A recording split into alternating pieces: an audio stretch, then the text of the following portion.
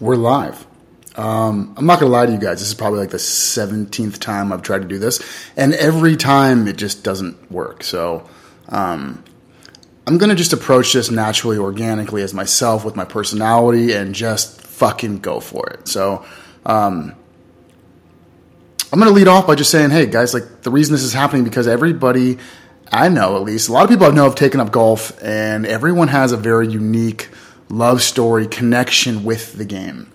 A lot of people that don't play think that golf is just this weekend hobby to get drunk with your friends and go out and have fun and avoid people for hours on end. They think golf is just this thing when they're so wrong, guys. We all know golf is a microcosm of life. Golf is the gift that keeps on giving. Golf instills lifelong values and morals. Golf is more than a game. And this only became more and more true as I've started Mully and been in the golf space for a couple years now. And I've met so many amazing, amazing people, whether that be former CEOs, executives at golf companies, or athletes from the amateur or professional range and anyone in between. And friends that have taken up golf during the pandemic. Golf has an infectious way of spreading. And once you get in it, once you have opened up your heart and arms to the warm embrace that is golf, the game gives so much to us. And what's happening is we are finding ways to give back to it, to spread golf's good. And the purpose of me doing this project, this love that I have for this podcast, which is called Love and Golf, is the purpose is to sit down with some amazing minds in and around the game so that they can tell their story of how they've found golf, how golf has either found them, and the gifts in this relationship, this love affair, like what happens, some magic in it, the brands, the companies that have been formed from it, the amazing stories of just triumph and overcoming obstacles. I don't want to ruin any future episodes, but the people I've met, the stories I've heard needed to be shared. They needed to be consolidated, aggregated into a place and told and shared to the public. So guys, welcome to Love and Golf, a podcast about just that, the relationship we have with the game and the gifts it's given us and the gifts we give back to it. I'll lead off by saying Bobby Grace was famous for saying golf is the closest game to the game that we call life. And I said golf is a microcosm of life. The way that we play the game of golf is often how we play the game of life. A friend of mine, Jade, told me that, who doesn't even play golf, but he knows enough about it. I'm a very philosophical, I like to think that I'm a very philosophical, deep human being, a creature that loves this universal cosmic energy that we live in. Not to get too deep and crazy on the first episode, but when I started to tap into that realm and understanding of it, like the golf really is just such an energetic force. And my goal on through these episodes is I definitely want to entertain everyone. I definitely want to inspire everyone, but I'm hoping that we can learn something from these tales and apply it to our own life, whether that be about how approach to golf, how to play it, maybe how to give the gift of golf to other people, or what can we go out in the world while we play, while we interact with others in the game, what can we keep in the back of our minds to be better people. So, I'm thrilled. I'm so excited to be doing this. I don't really have a game plan as much as what from anything I just told you. I'm excited to bring some of my friends on so they can share. I would love to get my introduction of who I am out of the way so that we can kick this off and what golf has meant to me and continues to give me in my life. I'll be the first guinea pig. I'll interview myself. So my name is Michael Zerah. I am a proud co-founder of Mully Golf. I go by the co-founder and chief catalyst because I like obscure, weird titles, and what I do for the company is weird and obscure. Aside from being the idea of it, the idea came from a really sick time in my life and how I got about it. But before I get into that, I want to tell you how I found golf, and how golf found me. I grew up in Los Angeles, California. Awesome, privileged upbringing. I mean, I love my parents. I love my family. And I was a young athlete. I liked playing everything that had a Capri Sun pouch and orange slices after I was about it. Except basketball, I wasn't tall enough. So thanks a lot, Dad.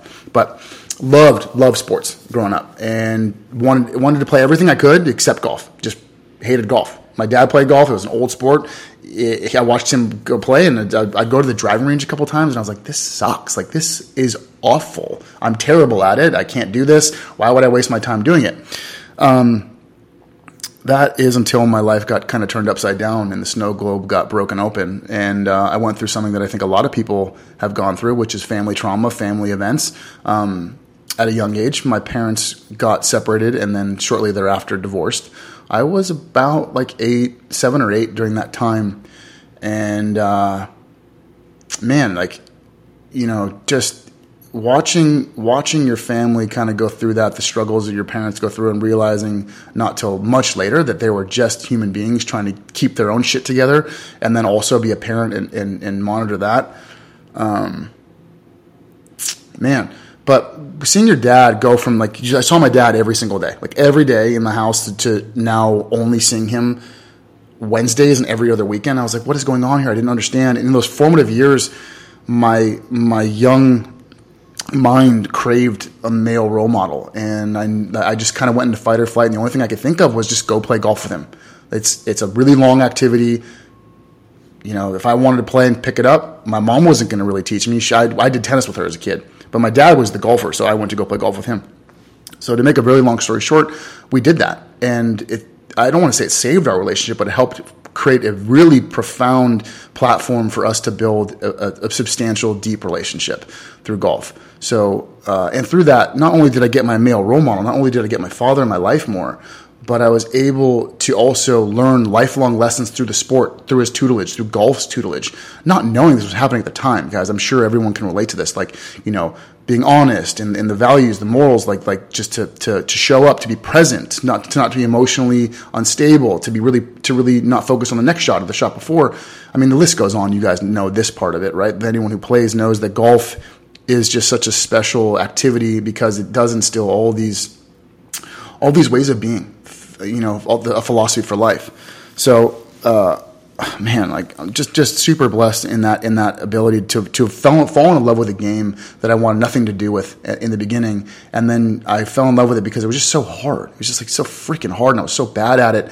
And while I was on all-star teams for Little League and AYSO soccer, I couldn't beat any of my friends. I was terrible. I couldn't play golf at all. So I guess there was just that young stubbornness that built this craving that I wanted to be good at it, that then took, like, I just kept wanting to play and be around my dad, and like the whole ecosystem of golf at when I was 12, you know, young teen at the time, really helped form my personality and who I am as a human being. So super blessed that happened.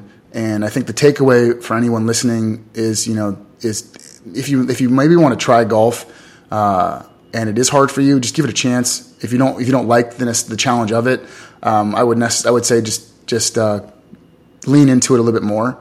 It stop trying to play it, let it kind of play you. Be one with it. Golf, the gifts of golf are everlasting and infinite. And I think it extends that beyond just lessons of life, like the relationships it formed, helped me form in high school golf, and then in my young career, the people I met through golf. It's just extraordinary and just amazing. So I can't say enough good things about it, and which leads me to how I've given back to it, or am giving back right now to it. Moly came about in my life during a very interesting time when, I'm a serial entrepreneur. I don't like to say that, but I'm a creator. I like to create, and I like to create opportunities. I like to create businesses where there may be a void or things don't exist. And I was actually getting out of a failed business. I had a business that didn't go well. I was heavily in debt, had to shut it down in a really dark financial time, deep financial hole. And I was just, honestly, guys, just selling, hawking golf clubs left and right just to pay bills and put food on the table. Anyone who's ever been there, who's been in my position, knows that you are counting every dollar in and every dollar out. So when I was in this place, I was doing what I could, selling limited edition clubs and rare clubs on eBay, of all places, because I didn't have the patience to bulk upload or do multiple listings on any of the forums. Didn't work, didn't happen. And then Craigslist just wasn't, like, just same kind of ordeal, no protection, nothing there. So I went to eBay, and the cool thing is simultaneously at the same time, friends of mine were using Grailed and Poshmark to build, like, little stores just for fun, like hobbies. And I was like, wait, why don't you guys use eBay? Like, well, the fees are really high, and I get to work with, like just sell to a focused cult group of people. And I was like, shit, wait, let me see this. Looked into it as I'm paying 12.5% fees, or I think at the time it was only 10, but still these astronomically high fees to eBay, the platform, when it was intended for garage sale items and knickknacks. I was like, something's just not right here. And as I looked at Poshmark and Grailed and other platforms like Reverb and such, who are catering to this really focused audience, that's when the light bulb went off. This must have been about 4 years ago, for Mully to happen. And immediately went to my best friend and cousin, who is also a crazy avid golfer, collector, and his story of how he found golf is awesome. I'll probably have him be on first also this next episode. But I knew I needed to give back, not only to myself, selfishly I wanted to use it, but there was a calling to me that the community needed a better solution. The community needed a piece of technology that was built for them, just like what the other companies have done, like Grailed and Poshmark, the ones I've mentioned. So that's how I get here today. And to kind of wrap up this episode and where we're going and how I'm going to continue to give back to the game, guys, Mully, I'm proud to announce, and I think some of you have heard this before, we are going to implement a new philanthropic endeavor, an initiative that is called the Giving Golf Program with Mully. If you guys are familiar with Tom's shoes, if you've ever bought a pair of like Sambas, I think, socks, for any purchase you make, they donate a pair to those in need. Now, this always kind of resonated with myself and Steve, my business partner. So we kind of put our heads together and said, how can we do something similar? How can we give back to golf? Because golf is a really expensive game. Like Mully may help cut costs in one or two arenas, but in general, the reoccurring cost of just like balls, for example, was the first thing that came to mind because God knows we lose enough of them. We're like, we have to figure this out. We have to help somehow. So when we put our heads together, we came up with a program that for every single item purchased, transacted on Mully, whether that's a bag of teas or an $8,000 limited edition Bentonardi putter, for every single transaction on Mully, we will be donating one sleeve of golf balls to a municipal course so that they can distribute it to kids in need that want to play, that don't have the means. So,